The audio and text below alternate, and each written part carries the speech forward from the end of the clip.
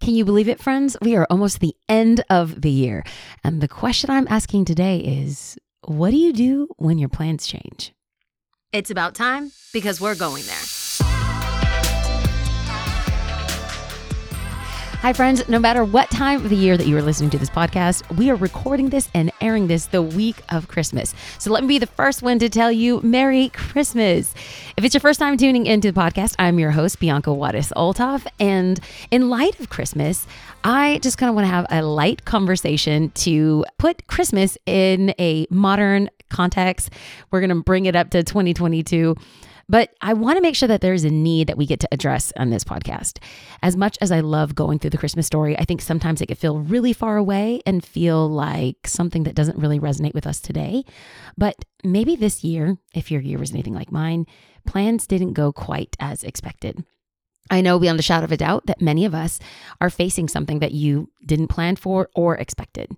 And it hurts me to hear, and it hurts me to know how many people are job hunting right now because they never planned to be in a place where maybe they lost their job. I know so many people that are close to me, and I know that you do too, where you might say, I didn't plan on having a medical battle at this point in my life. And there's some of you, unfortunately, as you go into Christmas time, and it's supposed to be the best time of the year, and you're thinking, I didn't plan to be separated or divorced at this point in my life. This wasn't what I thought would happen. Again, whenever we face things that we didn't plan for some of us, it could be really jarring. For some of us, it might rattle our faith. And maybe you are asking God, where are you? Why are you allowing this to happen? This is not what I had planned. What's going on? Like I said, what I want to do today is take a look at the Christmas story from a modern twist. And I'm going to talk about the Christmas story from the lens of the mother and father of Jesus. Now, if you don't have a faith background, welcome to a 30,000 foot view of the birth of Jesus. So Mary and Joseph are the parents, the physical parents of Jesus. And if you're not familiar with the Bible, you can read more about Jesus' birth in Matthew chapter 1 and Luke chapter 1 and 2. I'll be peppering in some scripture to kind of add some color to this, but you can read more of their story in Matthew chapter 1 or Luke chapter 1 and 2. There you'll find a few paragraphs that will describe what took place over months and months. If you think about it, we know a little bit about the birth of Christ, but there's some details that I'm asking as I take a look at the life and the birth of Jesus. Like, for example, where did Mary and Joseph meet? We don't have that recorded in any of the Gospels, but they met somehow, and I want to kind of make up or maybe add some color to read between the lines because we don't know exactly what happened, and so why not use our imagination? How did Joseph and Mary meet? Let's make this a 2021 version of their love story. Mary is on Christian Mingle and she meets a cute guy by the name of Joey, a young man who's a total hipster and makes his own furniture. She's really excited because he loves God and he has a job. Hello, single ladies. These are two massive requirements for Sister Mary. Well, he was interested in her. In fact, all week long, he is praying and thinking about the next week when he gets up his nerves and put on an extra couple squirts of cologne and afterwards asks this girl out for coffee. And Mary's like, oh, is this like a friend coffee thing or is this like a something else coffee thing? Well, they agree to meet in a Nazareth coffee shop because they're supporting local business and keeping it local, you know? They're sitting across from each other and they're totally hitting off and they're enjoying the conversation. They go and hang out again. And before long, she is meeting his parents and he is meeting her parents. And they totally enjoy hanging out with each other. She has no idea, but he is saving up his furniture money because he wants to propose to her. One night after dinner of lamb kebabs and hummus, he pops the question, Mary, will you marry me? Mary goes on Instagram Lives and shares with her friends and her family that Joseph and Mary are in fact betrothed. They are engaged. Mary goes into full-on wedding mode and she's thinking about guest lists and flowers and where will they live and what dress will she wear because she, like any of us, is planning for her future. Then, one day, Mary's off by herself and she has the most special and holy encounter with God that she's ever had in her whole life. An angel appears to Mary. She loves God. She cannot believe this. And the angel tells her, you have been chosen. You are going to give birth to a son. And she was like, haven't you heard? Joey and I aren't, we're not married. So it's not like we're not doing that. And the angel cuts her off and says, no, don't worry. You will conceive this child by the Holy Spirit. You can only imagine this girl who loves God and is in love with Joseph. She's getting married and God has chosen them to be part of history. She's thinking to herself, I can't wait to tell Joseph. He's going to be beside himself with excitement. God has chosen us. She goes and tells Joseph that she's pregnant. So let's pause in this story and take a vote. Is Joseph excited or is he completely freaking out? Excited, freaking out, excited, freaking out. Oh, you're right, friends. He's absolutely freaking out because he's being a regular guy. In my mind's eye, Joseph is asking this rhetorical question like, wait, Mary, you're pregnant by the Holy Spirit? No.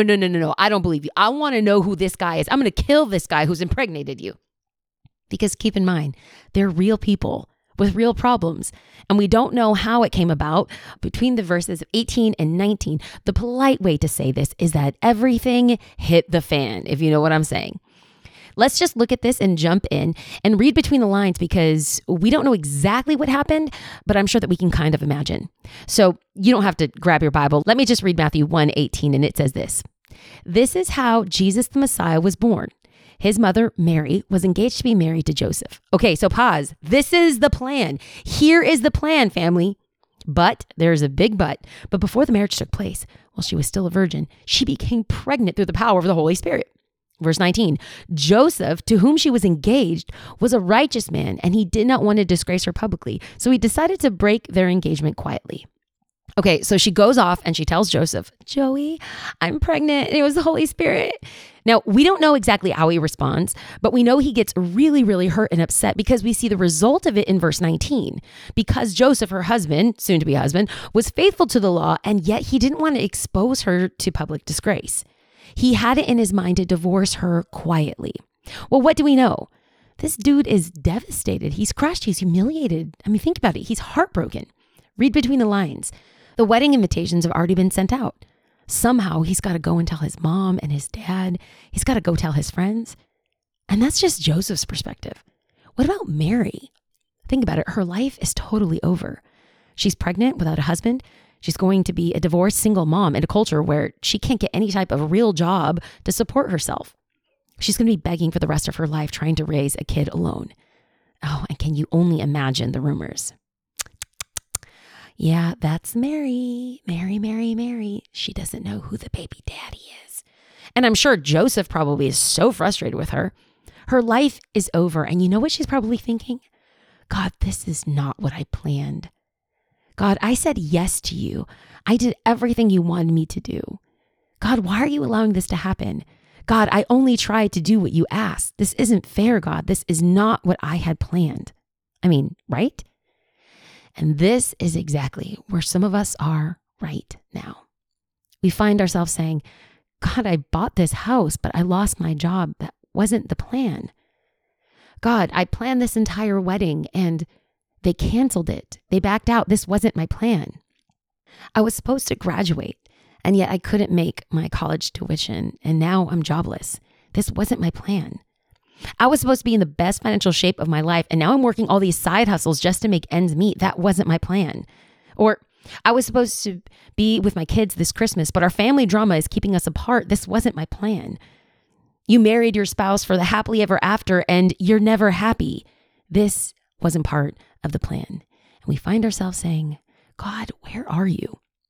I want to plant this truth in your heart because when we don't know what's going on, we must hold on to what we know to be true.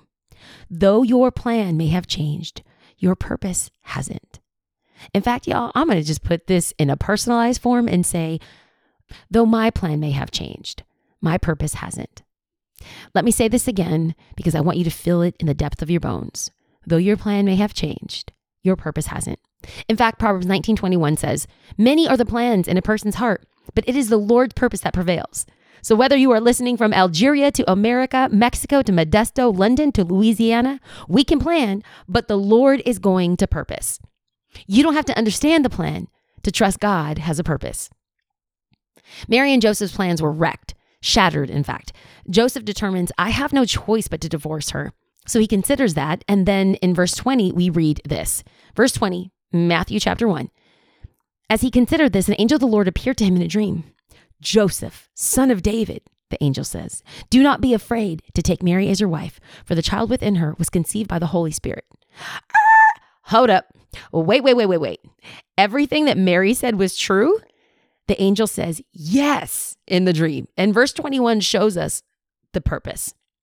Verse 21 says this, and she will have a son, and you will name him Jesus, for he will save his people from their sins. You could almost imagine going, wait.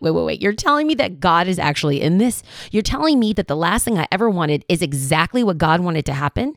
You mean that there's a purpose to the middle of my pain? You can almost hear God whispering to Joseph, my thoughts are so much different than your thoughts, and my ways so much higher than your ways. Even though you may not feel like I'm working, I'm going to bring good. I always bring good to those who love me and are called according to my purpose.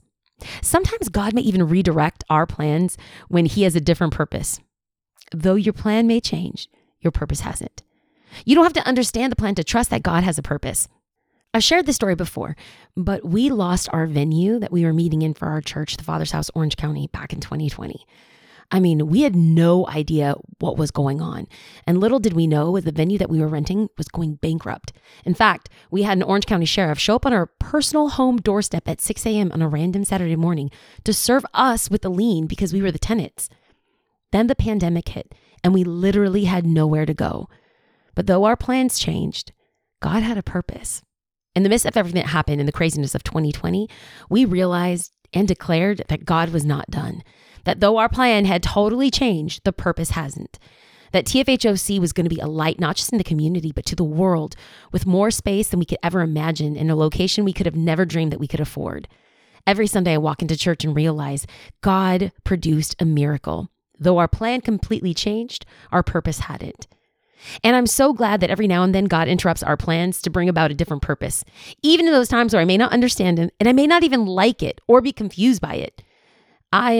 Even in the moments that I'm hurting in the middle of it. Years later, I can almost look back on every painful situation and say, I didn't choose this and I didn't want this, but I could see how God used this. You don't have to understand the plan to trust that God has a purpose.